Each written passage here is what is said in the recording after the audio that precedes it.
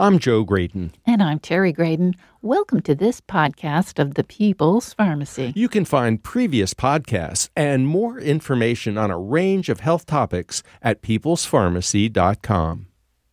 A mysterious meat allergy is becoming increasingly common. Why are so many people developing alpha-gal allergy? This is the People's Pharmacy with Terry and Joe Graydon.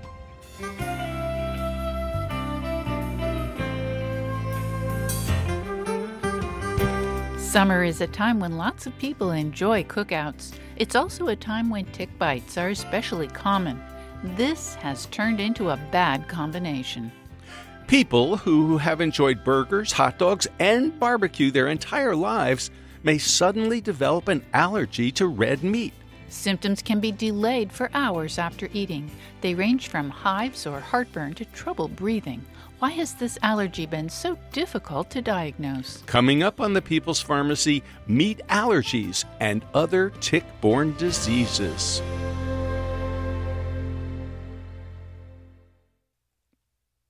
In the People's Pharmacy Health Headlines, one of the most distinctive symptoms of a COVID infection is loss of the sense of smell. A new study of nearly 30,000 American adults has found that about 60% of those who had COVID lost their sense of smell during the infection. In addition, nearly that many also had blunting of their sense of taste. Not quite 3/4 of these individuals regained their senses of smell or taste after they recovered from COVID. That left about 27% with only a partial recovery or none at all. People who suffered more severe cases of COVID-19 were more likely to lose their gustatory senses and less likely to recover them. The authors of this research estimate that more than 20 million Americans may be suffering from a diminished sense of smell or taste. Over the last several years, rates of influenza have been surprisingly low. Precautions taken against COVID infections may have had some impact on the transmission of the flu. That may be changing. We often look to Australia and the Southern Hemisphere for signs of the coming flu season. It's currently winter down under, and flu is hitting hard there. Influenza started early and is hitting children especially hard. Scientists report that this year's flu strains are different from last year's versions. Although the U.S. does not always follow the same path, a bad flu season in Australia often foretells what we can expect in about 5 to 6 months. This may be a good year to get a flu shot in the fall before the virus starts to spread. How important is physical activity to a healthy lifestyle? A commentary in the journal Diabetes Care suggests that primary care providers should assess it at every visit as a lifestyle vital sign. The authors are responding to a large long-term study utilizing the UK Biobank data. Early in the study, 90,000 participants wore a wrist accelerometer for 7 days for an objective evaluation of their physical activity. Over the next decade of follow-up, about 2,000 of the volunteers were diagnosed with type 2 diabetes. The relationship with physical activity was strong, but inverse. That's to say, people who were more active were less likely to develop this metabolic condition. People with the habit of spending 20 minutes a day on a brisk walk were 20% less likely than couch potatoes to develop diabetes. As a result, the commenters conclude that when it comes to physical activity for type 2 diabetes prevention, some is better than none, more is better, and earlier is best. Although an active lifestyle early in life offers good protection, it's never too late to reap the benefits of physical activity. Over the last few decades, there's been considerable controversy about the effects of alcohol on the heart. Some studies have suggested that moderate alcohol consumption may reduce the risk of heart attacks and prolong life. Others show no reduction in premature mortality. A new study proposes that light to moderate alcohol consumption reduces the risk of major adverse cardiovascular events by lowering stress levels. The investigators analyzed data from the Mass General Brigham Biobank. There were over 53,000 participants. About 24,000 did not consume alcohol. 27,000 people were light to moderate alcohol consumers. These drinkers had fewer cardiovascular problems, such as heart attacks and strokes. Brain imaging studies suggested that one possible mechanism is reduced stress-related activity in the brain because of alcohol consumption. Research from Finland shows that people who live in sunnier neighborhoods get a boost in brain power. More than 1,800 middle-aged Finns participated in extensive cognitive testing. The investigators calculated daily exposure to solar radiation for each participant's zip code. Those with greater residential exposure to sunlight performed better on tests of learning, visual memory, and attention. And that's the health news from the People's Pharmacy this week.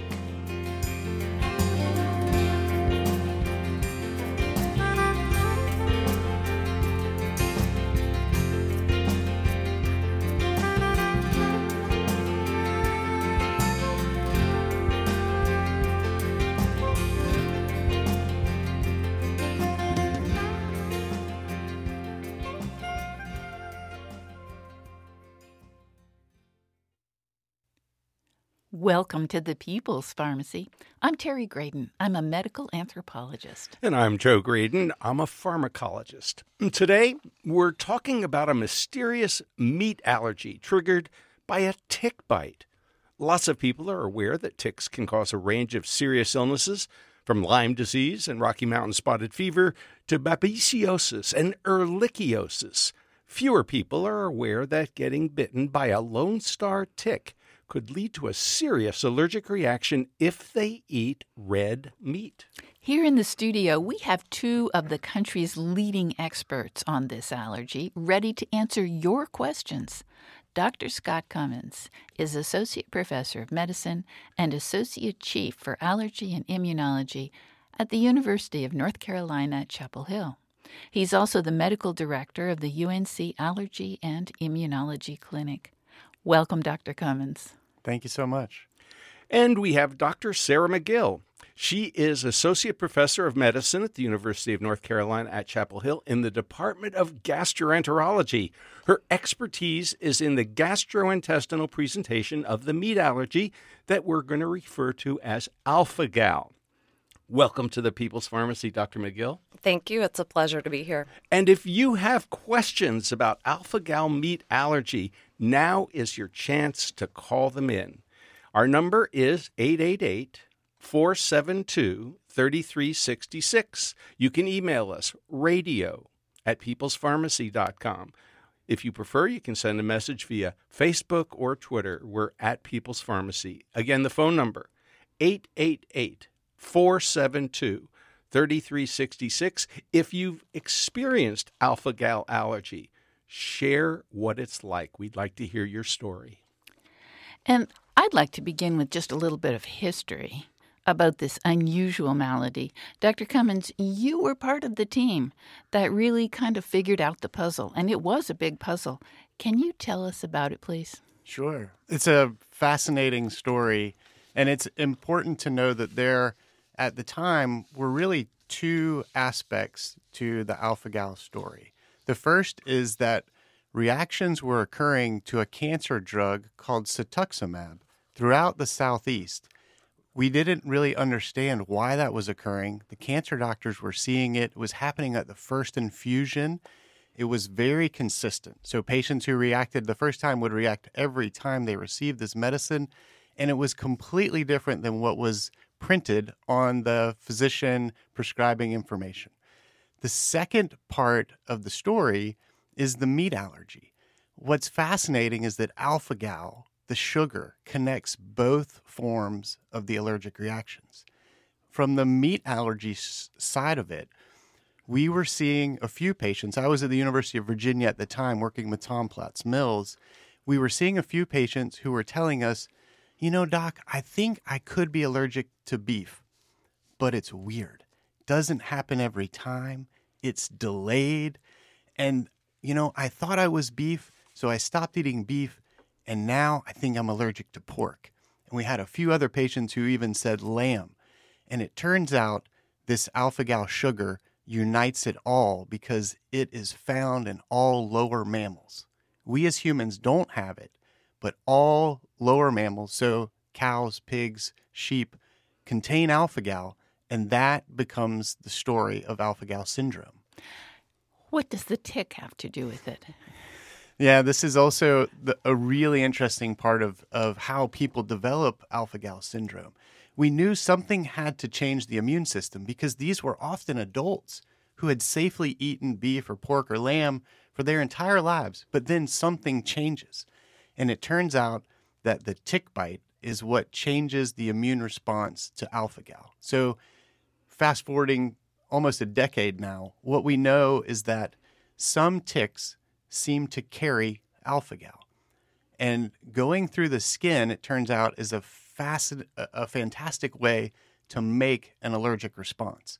So the tick bites a human, and in the setting of the tick saliva, alpha-gal then triggers this allergic reaction from the human immune system. So the next time you eat something that has alpha-gal, you're primed to react.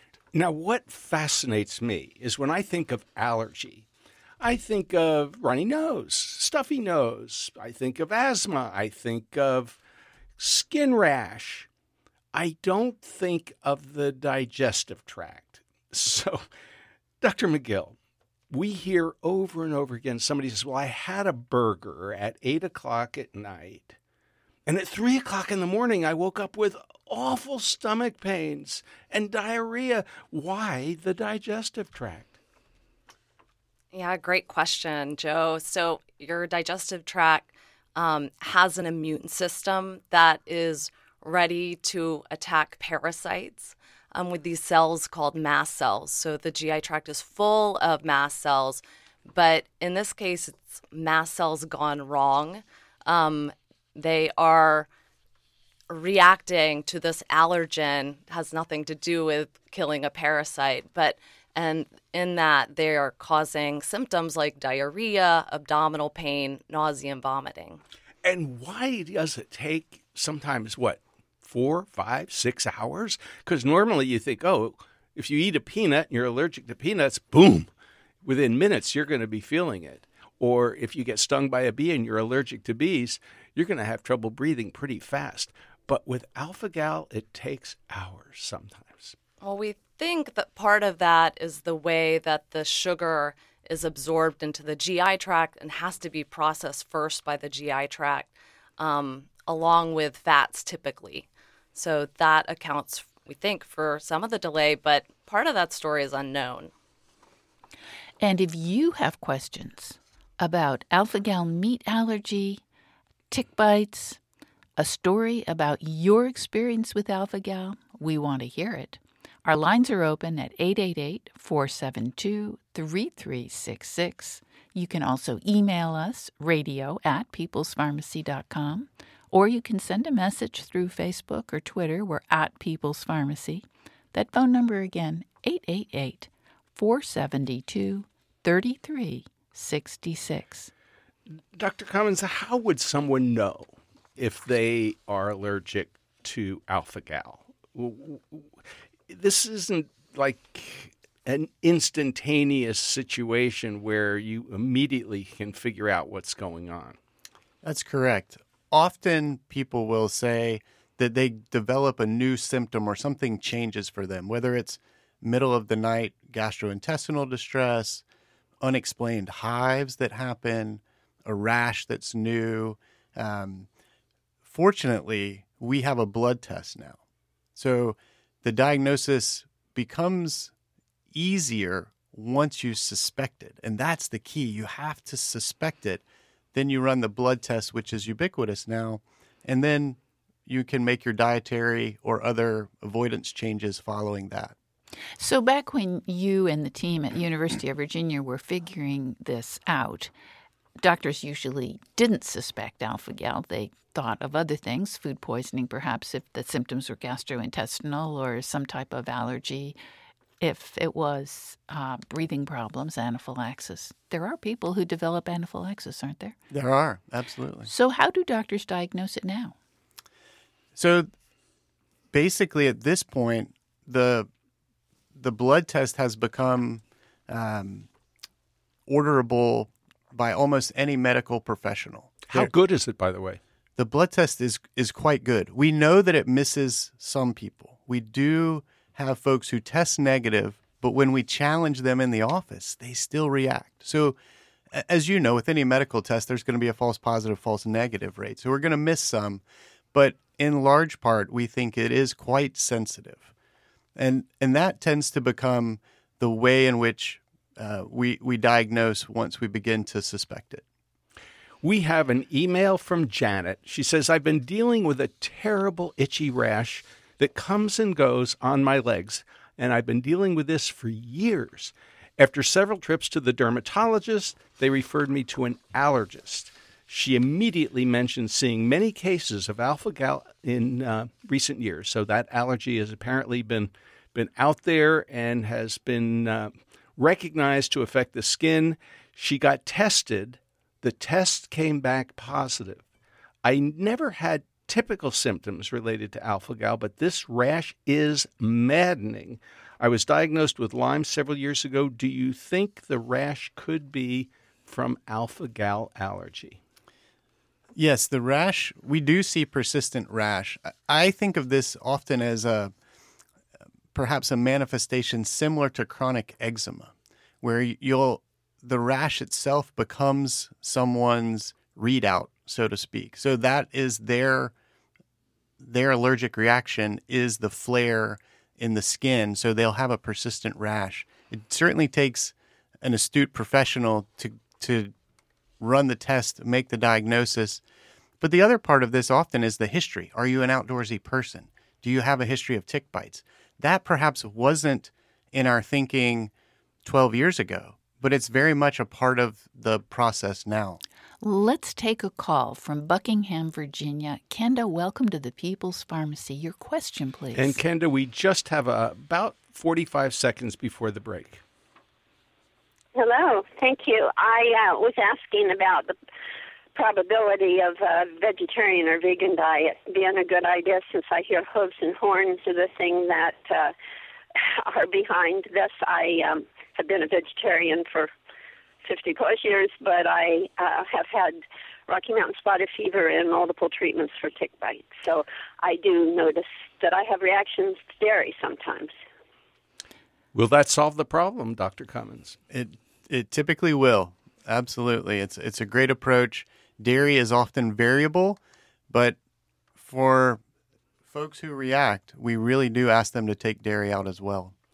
Well, we are going to take a short break, but when we come back, we're going to talk more about a variety of tick bites. And we'll find out about the new research on alpha-gal. Do people ever get over it? How widespread is alpha-gal allergy? Our lines are open for your calls. 888-472-3366. If our lines are full, email us. Our email address is radio@peoplespharmacy.com.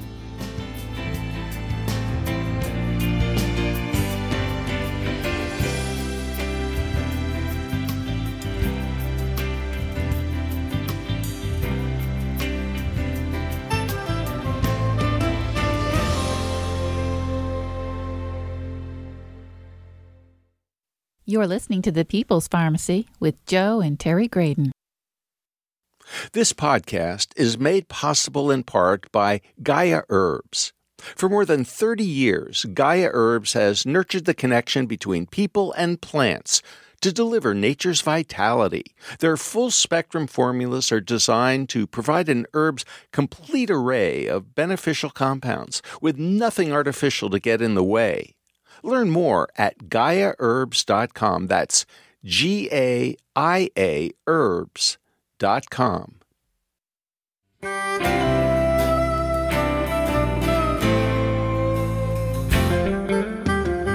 Welcome back to the People's Pharmacy. I'm Terry Graydon. And I'm Joe Graydon. The People's Pharmacy is made possible in part by cUvJmY dietary supplements.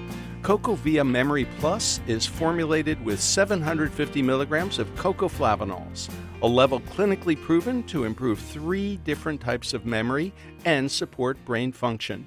More information at cUvJmY.com. Today, we're talking about some of the trouble tick bites can cause. We've been focusing on alpha-gal allergy to red meat with two experts. Dr. Sarah McGill is Associate Professor of Medicine at the University of North Carolina at Chapel Hill. She's in the Department of Gastroenterology. Dr. Scott Cummins is Associate Professor of Medicine and Associate Chief for Allergy and Immunology at the University of North Carolina at Chapel Hill. He's also the Medical Director of the UNC Allergy and Immunology Clinic. Have you developed an allergy to meat because of a tick bite? Can you describe what adjustments you've had to make? Do you have questions about other tick-borne diseases such as Lyme, Rocky Mountain spotted fever, or Southern tick-associated rash illness, STARGI? Our lines are open for your questions at 888-472-3366. You can send us an email, radio@peoplespharmacy.com. That phone number again, 888-472-3366. And oh my, we wanted to ask Dr. McGill about how good that blood test is for people whose symptoms are primarily gastrointestinal. So the symptoms of alpha-gal syndrome in the people who just have GI symptoms are, again, abdominal pain, diarrhea, nausea, vomiting. These symptoms are not specific to alpha-gal, right? Many different GI illnesses can cause these symptoms. So there have been 3 studies to date looking at GI patients who've been tested for alpha-gal because of a suspicion that they might have the allergy, and then how people do on a mammalian, meat-free, and alpha-gal-free diet. Most of those patients do respond very well, meaning they have adequate response of their symptoms. It is consistent with a diagnosis of alpha-gal syndrome. So I'd say it's 75 to 80% have in the series that we've done. One of the problems, of course, is that somebody who experiences a lot of these GI symptoms may blame it on, well, I ate too much, something just didn't agree with me, or, oh, I have IBD or irritable bowel syndrome. Yeah, they're not specific the way an allergy is, where you have a skin rash, where you get stuffed up and you can't breathe very well. So are your gastroenterology colleagues as clued in as the allergists? I think this is a completely new diagnosis, honestly. The standard teaching among gastroenterologists is that allergies don't really cause IBS or particular GI symptoms without the other symptoms that you think of with allergy, rash, and trouble breathing. So it's a really new diagnosis, and awareness is growing, but I still think it's probably low. We've got a comment that has come in. In the early 1990s, my husband got this allergy to meat. The first time he got a reaction, we were in Rome, and he thought he had bed bugs. When we got back to Boston, he woke up with terrible hives and trouble breathing. He took Benadryl. When we got home, he went to an allergist and was told he was allergic to meat, but we never knew what started it. He was so grateful for years, careful, actually, for years. But some food that supposedly was meat-free sent him to the hospital. I'm having trouble reading the rest of this message. Can you, Joe? No, we just ran out of space. But the question gets to this whole idea of meat exposure, because what happens if you go to a restaurant and they cook your chicken on a pan that they just cooked a steak on? Is that enough to cause problems? For some people, absolutely. And we have this variability throughout the world of food allergy, right? You have children who might be allergic to milk, egg, or peanut, and some of them can eat foods that come from a plant or a factory that may contain peanut, and others have to avoid that strictly. We see that same variation in the alpha-gal syndrome landscape, where some patients are bothered by fume-based reactions, so they can't even smell it. So if they were at a barbecue, a cookout, and they sniffed the aroma of grilling burgers, that would be a problem. That would be enough for some people. Now, this person said Benadryl. Is Benadryl enough? Or if it's a bad allergy, do they need to make a quick trip to the emergency department or even have an EpiPen on hand? Correct. We talk about epinephrine autoinjectors as the antidote for anaphylaxis. As one of the great teaching points in the allergy field is that if you take Benadryl, you still have anaphylaxis, but you won't itch. So no, it's not enough. Let's go to Lynchburg, Virginia, and talk to Yvonne. Yvonne, welcome to the People's Pharmacy. Hello. Go ahead, please. Yes, I've had alpha-gal for 14 years, and I had it, back when even doctors didn't know what alpha-gal was, and I couldn't figure it out, and it kept happening until I had an anaphylactic attack. Once I was tested, it came back positive, and I guess I'm not that sensitive because I don't eat meat, and it's never happened again. But I was told that it could also be caused by chiggers. I don't remember being bit by a tick, and my two sons have it as well. Now, we do a lot of mountain running, and I would get bit by chiggers quite a bit. And I'm just wondering if it's possible to get alpha-gal by being bit by chiggers. Well, I think there are other people who are wondering the same thing, Yvonne. Thanks for the question. Dr. Cummins, any insights on this? So we do usually ask patients about chigger bites. And I will say it's not clear to us that chiggers proper can actually do this. That's a very difficult experiment for us to do in the lab animal facility, as you might imagine. They're not happy to bring chiggers in.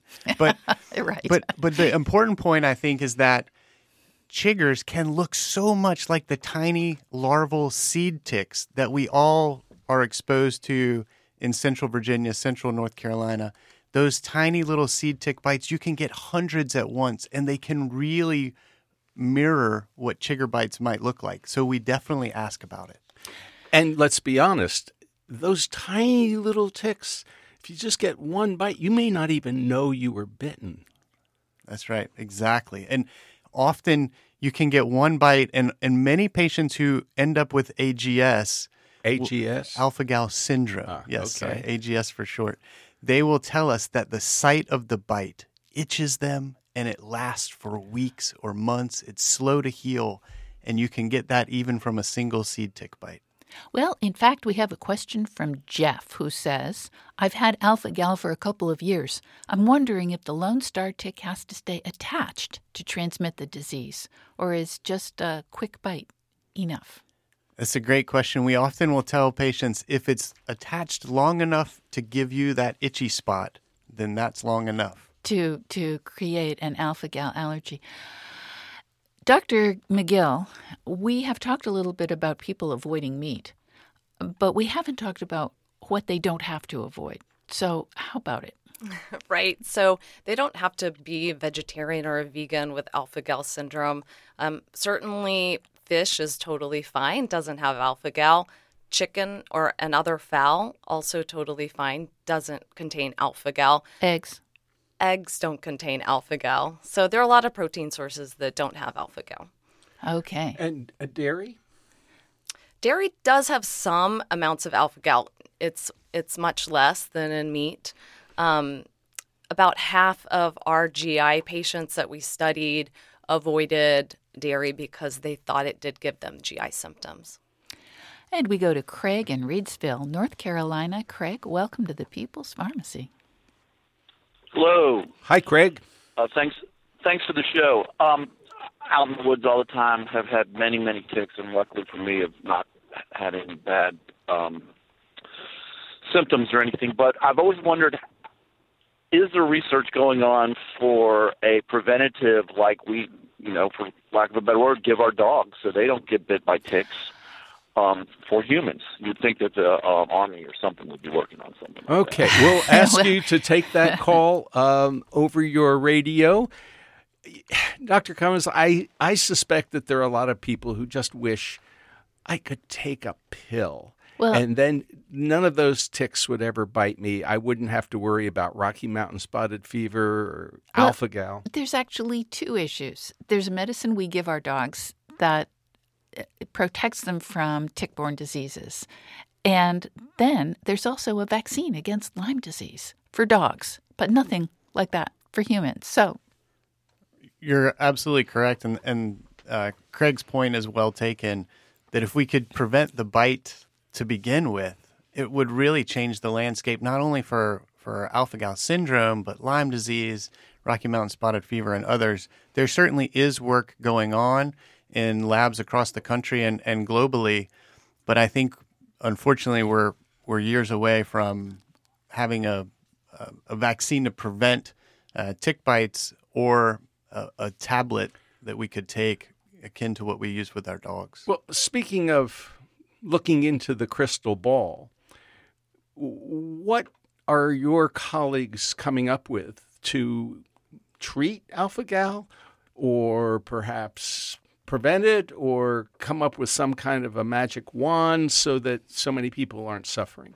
There's a couple of approaches that we're taking. First, we're trying to understand the allergy cells that arise after the tick bites in hopes that we can use a medication or a vaccination to try to delete them. The second portion of this, though, is that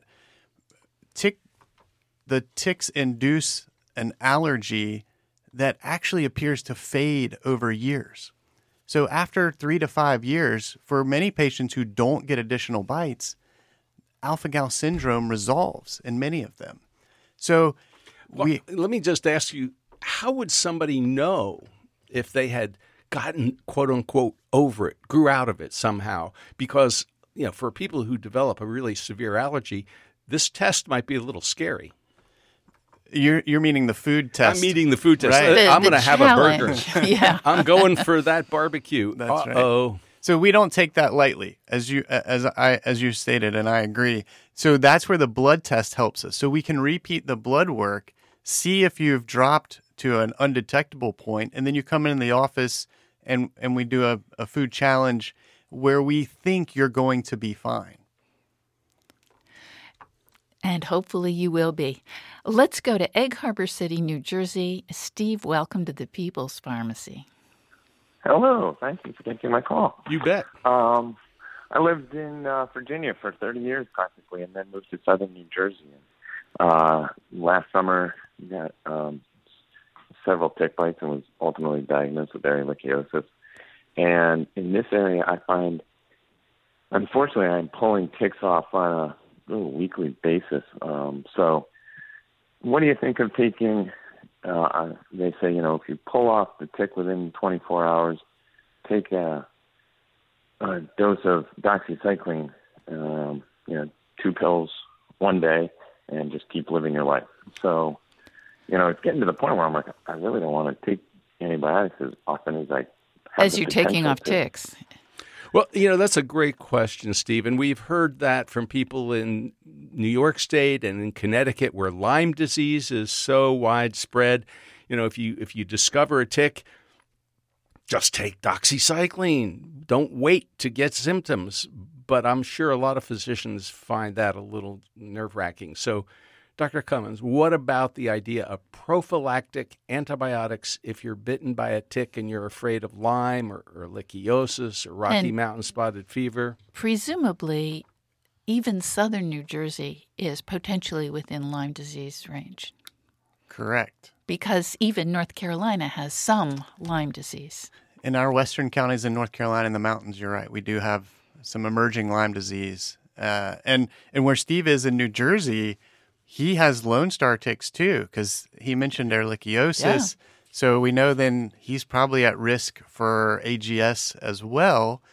The Infectious Disease Society of America does have guidelines around doxycycline prophylaxis. Tends to be more with Lyme disease, at least that's where the data come from. But there certainly is some interpretation that could perhaps broaden that to other tick-borne diseases. But it wouldn't have an impact on alpha-gal syndrome. Correct. Does not affect AGS. Terry, we have an email from Heidi. Heidi writes, I live in Virginia and I've had alpha-gal for 10 years. I get tested every year. People keep telling me about acupuncture treatment being successful. Have you heard of this? So, have you heard of this, Dr. Cummins? I have heard of this. I think it tends to be ear-based acupuncture. And we've had a few patients who've gone through, and I think so far there's no controlled trial data. Anecdotally, some people have been helped. I'm not sure that everyone has been helped, but it's one of the things that's out there. We've got a call from South Dakota. Rick, is it Wabe? And welcome to the People's Pharmacy. Hello. Hi, Rick. I was just curious what the range, how far north they range. Do they come up into this area? Because we got a lot of ticks up here. Well, that's a great question, especially because the Lone Star tick has been expanding its range. It really has expanded the range recently. We think the white-tailed deer is the main cause of that. To my knowledge, Rick, there's not much in the way of Lone Star ticks in South Dakota, but I worry that it's coming because we now know that there are Lone Star ticks in the Great Lakes area, which weren't roughly 5 to 7 years ago. Is there any place where there aren't ticks? Antarctica? So we're talking about Europe as well, right? Absolutely. We often joke that AGS has gone global because there are cases in Australia and Europe, and there's tick-borne diseases in those places as well. Well, let's talk about tick-borne diseases for a moment because, we've heard a lot about Rocky Mountain spotted fever. We've heard a lot about Lyme disease, but there are a bunch of others, and there's one that's now got me really a little alarmed. I don't even know how to pronounce it. It's called Powassan virus disease? Powassan virus. There you go. Uh-huh. Right. Powassan virus is fortunately extremely rare, but unfortunately can be very deadly. Yes. I know Kay Hagan died of Powassan virus several years ago. Well, we are going to take sad. a short break. When we come back, we're going to talk about these other tick-related problems. Which ticks are most likely to spread disease in the U.S.? Our lines are open for you, 888-472-3366, or email us radio@peoplespharmacy.com. Have you ever experienced Rocky Mountain spotted fever? What about Lyme disease? What's it been like? Have you gotten over it? And what about alpha-gal allergy? We'd like to hear what it's been like for you to deal with this very puzzling meat allergy. Again, give us a call, 888-472-3366.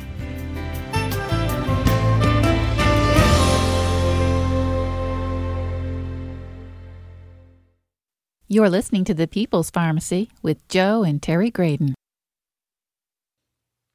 This podcast is made possible in part by cUvJmY, maker of the most proven and concentrated flavanol extract in the market today, Cocoa Pro Cocoa Extract. With the proven power of cocoa flavanols, cUvJmY supplements support blood flow from head to toe. This National Physical Fitness and Sports Month, give your heart and brain 100% and support a healthy you with the most proven flavanol bioactive. Get 20% off your cUvJmY order from May 8th through May 22nd using the discount code FITNESSPOD at cUvJmY.com. These statements have not been evaluated by the Food and Drug Administration. This product is not intended to diagnose, treat, cure, or prevent any disease.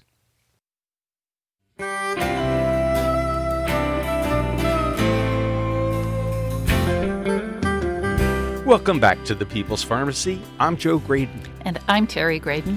The People's Pharmacy is made possible in part by cUvJmY dietary supplements. cUvJmY Cardio Health is offered in both convenient capsule and powder formats, with each serving containing 500 milligrams of cocoa flavanols to support heart health. More information available at cUvJmY.com. WGyqh.com.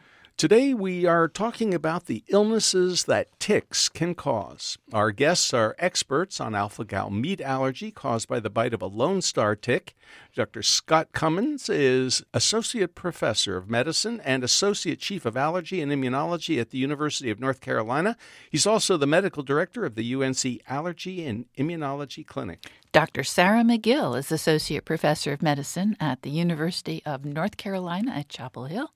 She is a gastroenterologist. And we invite you to share your experience or ask your question about alpha-gal allergy or other tick-related problems. You can call 888-472-3366. And before we go back to the phones or take emails, let's just summarize the symptoms, both the skin symptoms as well as the gastrointestinal symptoms of alpha-gal allergy. And then let's talk a little bit about the symptoms associated with Lyme disease or Rocky Mountain spotted fever. So start us off with the classic alpha-gal syndrome, AGS. Typically, it occurs at night is the onset of symptoms because in the U.S. at least, our big meal is often dinner. So middle of the night, typically hives, itching. One of the things we see and hear a lot is palmar erythema, so redness of the palms that are itchy. Thank you for the translation. It's almost like sort of a prodrome in some way. But then people can also have shortness of breath. They can have lightheadedness because part of the allergic reaction, when it's severe, is to drop your blood pressure. So you can feel lightheaded or dizzy and have trouble breathing, as well as have gastrointestinal issues. So the GI symptoms of alpha-gal syndrome can be alone without any skin symptoms, without any lightheadedness or problems breathing. These can be GI symptoms that are episodic, intermittent, like once a month, or in some people, they're a daily thing. So these symptoms can mimic irritable bowel syndrome, diarrhea, abdominal pain, having to rush to the bathroom because suddenly you have an urge to have a bowel movement. They can be just nausea and vomiting, or they can be a combination of those: nausea, vomiting, abdominal pain, and diarrhea all at once. And the treatment is? The treatment is taking alpha-gal out of your diet and being not exposed to alpha-gal. So that sounds like a simple thing. It's not. So, of course, taking mammalian meat, pork, beef, and sometimes dairy out of the diet. Gelatin has alpha-gal. And as a matter of fact, we have a question from Linda in Chapel Hill. Linda, go ahead with your question, please. Hello. This is I'm calling from Chapel Hill, which seems to have a lot of people with alpha-gal. Mm-hmm. I was calling about the gelatin. I take D3, and usually it's hard to find out what the gelatin is. Do you have any suggestions for? Because sometimes it's beef or pork gelatin that's in a capsule or surrounding a capsule. What are suggestions for that? And also, I have another question about test results. My doctor, of my annual, I had a very low, I tested low for alpha-gal, but is there a low, really? I mean, because I have friends who have low numbers in the test, but they still have a lot of symptoms. So, number one, 2 questions. Let's start with gelatin because, goodness gracious, there are so many pills, capsules that have gelatin. Now, does Linda need to look for vegetarian capsules for her supplements? Right. It depends on how sensitive she is. So, many people with alpha-gal syndrome may be able to tolerate some amount of gelatin and maybe not. So it also depends on what your symptoms are. She is right about a lot of alpha-gal in Chapel Hill. So Bob Sandler, who's a gastroenterologist at UNC, had blood samples from colonoscopy patients who didn't necessarily have GI symptoms. They were just coming in for their screening colonoscopy. Scott and I ran their alpha-gal antibodies, and about a third of them actually have some amount of antibodies. Now, not all of these people have alpha-gal syndrome. Most of them are actually asymptomatic from meat. What about this idea of a very low response on the test? It's not uncommon. We see that, and I will often tell patients it's a bit like a pregnancy test. If the clinical symptoms fit, meaning you have reactions or issues after eating red meat, and we think that you have AGS and you test positive, it doesn't matter to me how high that test is. It turns out often having a very high number means you've had recent tick bites. Uh-huh. So we actually have a question about the test from Candace in Christiansburg, Virginia. Candace, your question, please.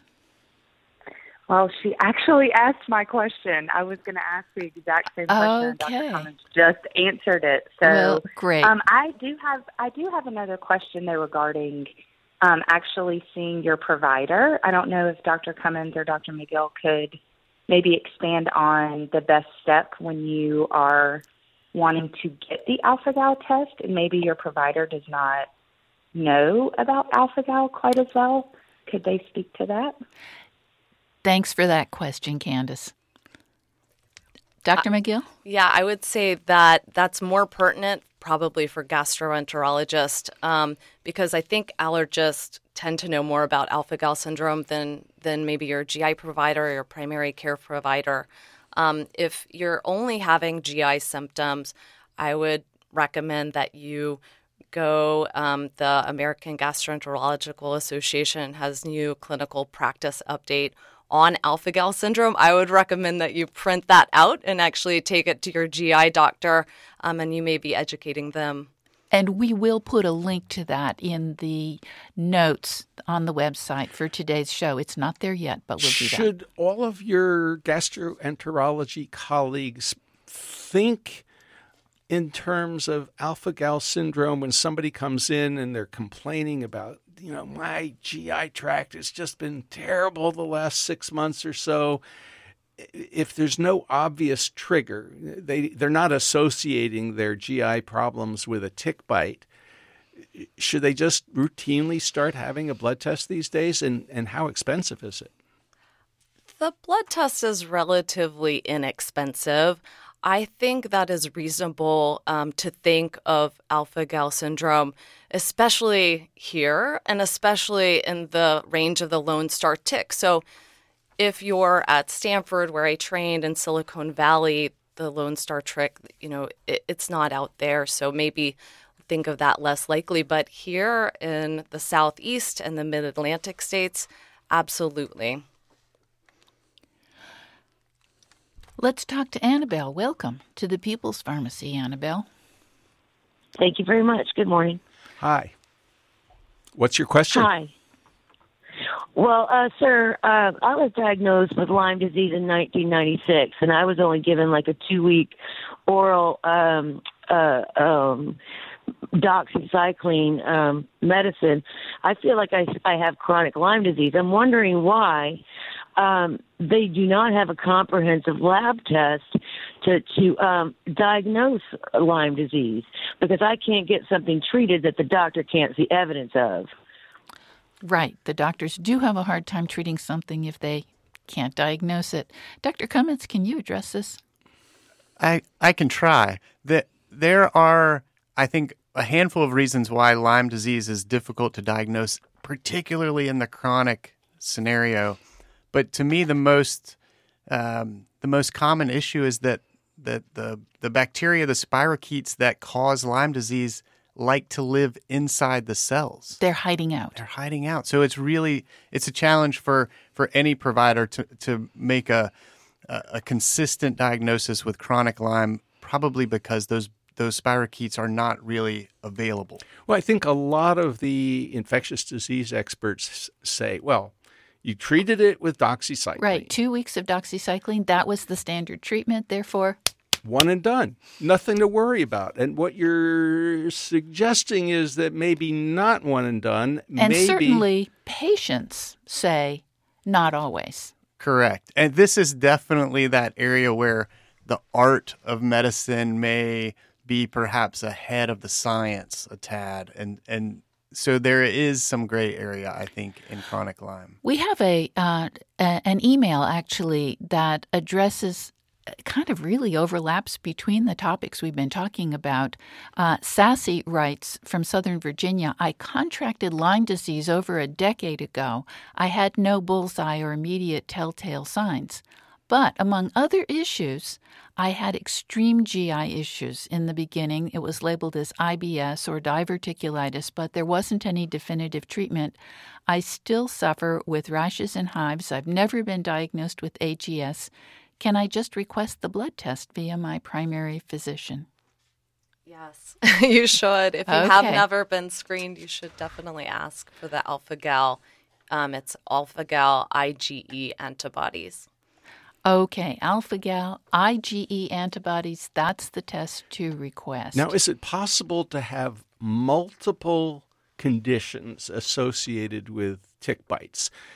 Not just alpha-gal, but maybe Lyme, maybe Rocky Mountain spotted fever. But maybe different ticks carry different diseases. Precisely. So certainly different ticks do carry different diseases, but when you talk to the tick experts about this Lone Star tick, they will tell you it's a bit of a wastebasket. It can carry multiple different things. Same tick can carry multiple different infections. So we do see a fair amount of overlap in the AGS world, particularly with ehrlichiosis and Rocky Mountain spotted fever. Can you tell us a little bit about the symptoms? Because they're quite different from alpha-gal allergy. First, Rocky Mountain spotted fever, and what's the overlap with things like ehrlichiosis, anaplasmosis, or Lyme disease? Yeah, I often think of these as typical symptoms you might experience from a flu-like illness.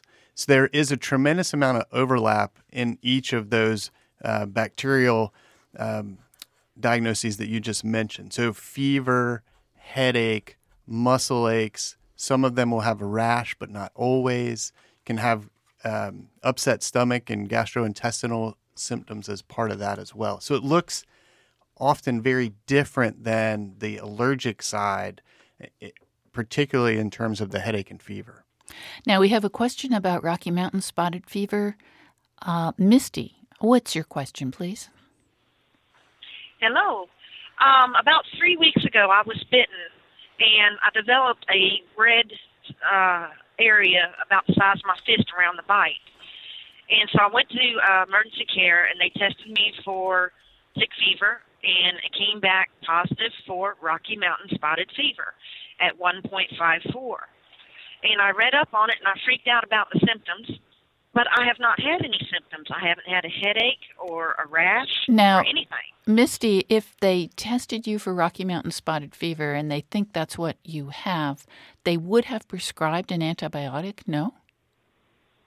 They did, doxycycline Okay. immediately. Well, you Okay. may be home free, Misty, because that doxycycline might have done the job. And the fact that you don't have any symptoms, that's really Good news. Let's talk about preventing tick bites, please, because this is the time when everybody wants to go out hiking in the woods. They want to have picnics, and ticks are everywhere. And we've already identified the fact that there are an awful lot of nasty ticks out there. You don't actually have to go out into the woods. Backyard. You could go into your backyard, Yeah. right? Absolutely. I mean, I have patients who live in Chatham County that just laugh when I ask if they've ever had a tick bite. Absolutely. Just going to get my mail in the morning to the mailbox, I've gotten tick bites. So we've got Lone Star ticks, we've got deer ticks, we've got brown dog ticks, we've got Western black-legged ticks. I mean, The Western black-legged are probably in the West. Probably. But the bottom line is ticks are everywhere. How can we prevent them? So they'll grab onto your shoes, run up your legs. The key thing is maybe footwear, having some good footwear. I spend a lot of time in the woods. I love to kill wisteria and other invasive species in the backyard, which is a Chapel Hill public land. I use really tall boots, rubber boots. And for others who are out hiking, boots, tucking their pants actually in their socks creates somewhat of a barrier. Spraying permethrin around that area is helpful as well. We like to put on gaiters that have been treated with permethrin before we take the dogs for a walk in the woods. Explain gaiters, Terry.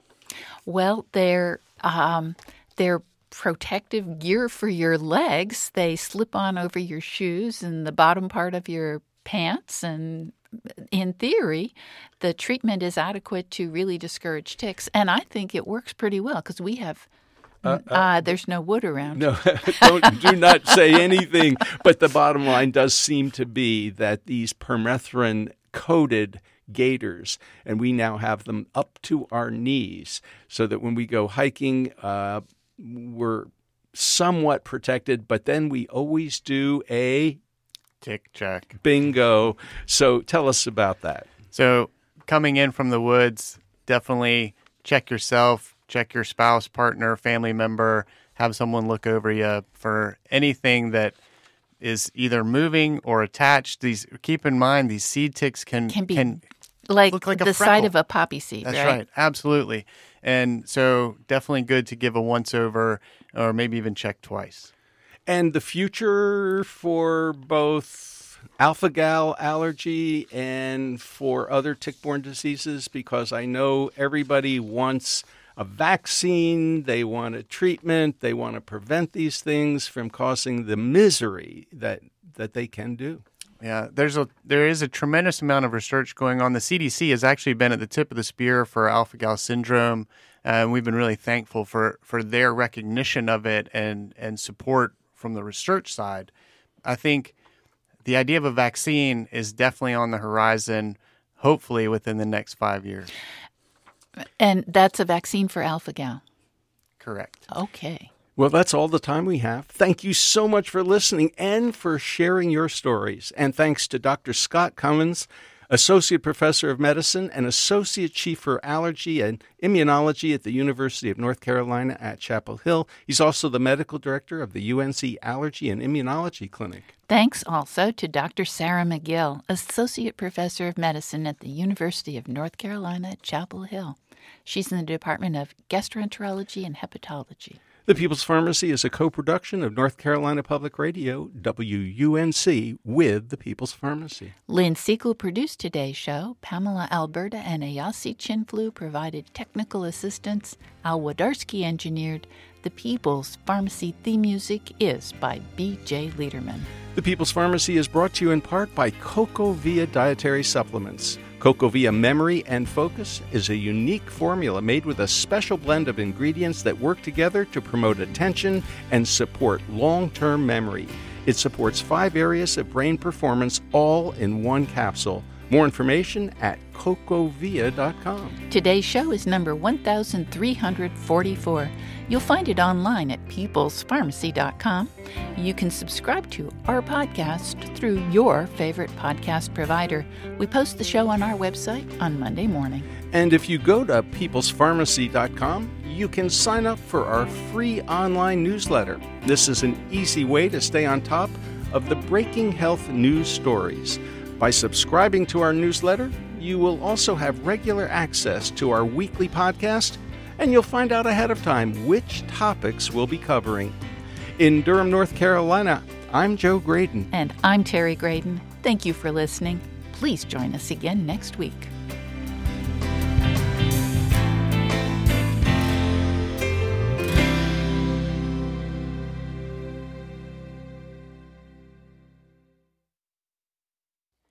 Thank you for listening to the People's Pharmacy Podcast.